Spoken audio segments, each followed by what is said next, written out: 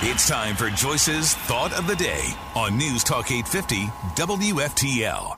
No surprise here. Special Counsel John Durham found that the Department of Justice and FBI failed to uphold their mission of strict fidelity to the law when it launched the Trump-Russia investigation. Fox News Digital obtained Durham's report on Monday afternoon after his years-long investigation into the origins of the FBI's original investigation, known as Crossfire Hurricane. That investigation looked into whether the Trump campaign coordinated with Russia to influence the 2016 presidential election.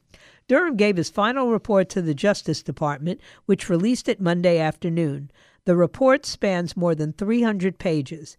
Based on the review of Crossfire Hurricane and related intelligence activities, we conclude that the department and the FBI failed to uphold their mission of strict fidelity to the law in connection with certain events and activities described in this report.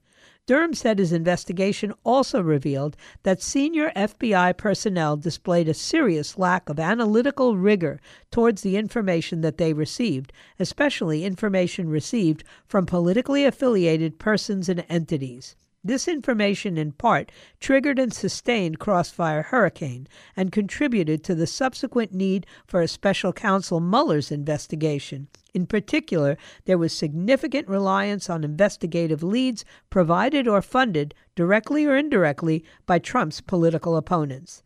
The department did not adequately examine or question these materials and the motivations of those providing them, even when about the same time the director of the FBI and others learned of significant and potentially contrary intelligence, the report says.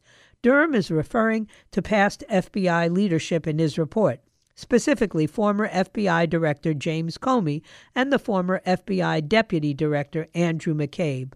Reacting to the report, the FBI said in a statement, "The conduct in 2016 and 2017 that Special Counsel Durham examined was the reason that current FBI leadership already implemented dozens of corrective actions, which have now been in place for some time."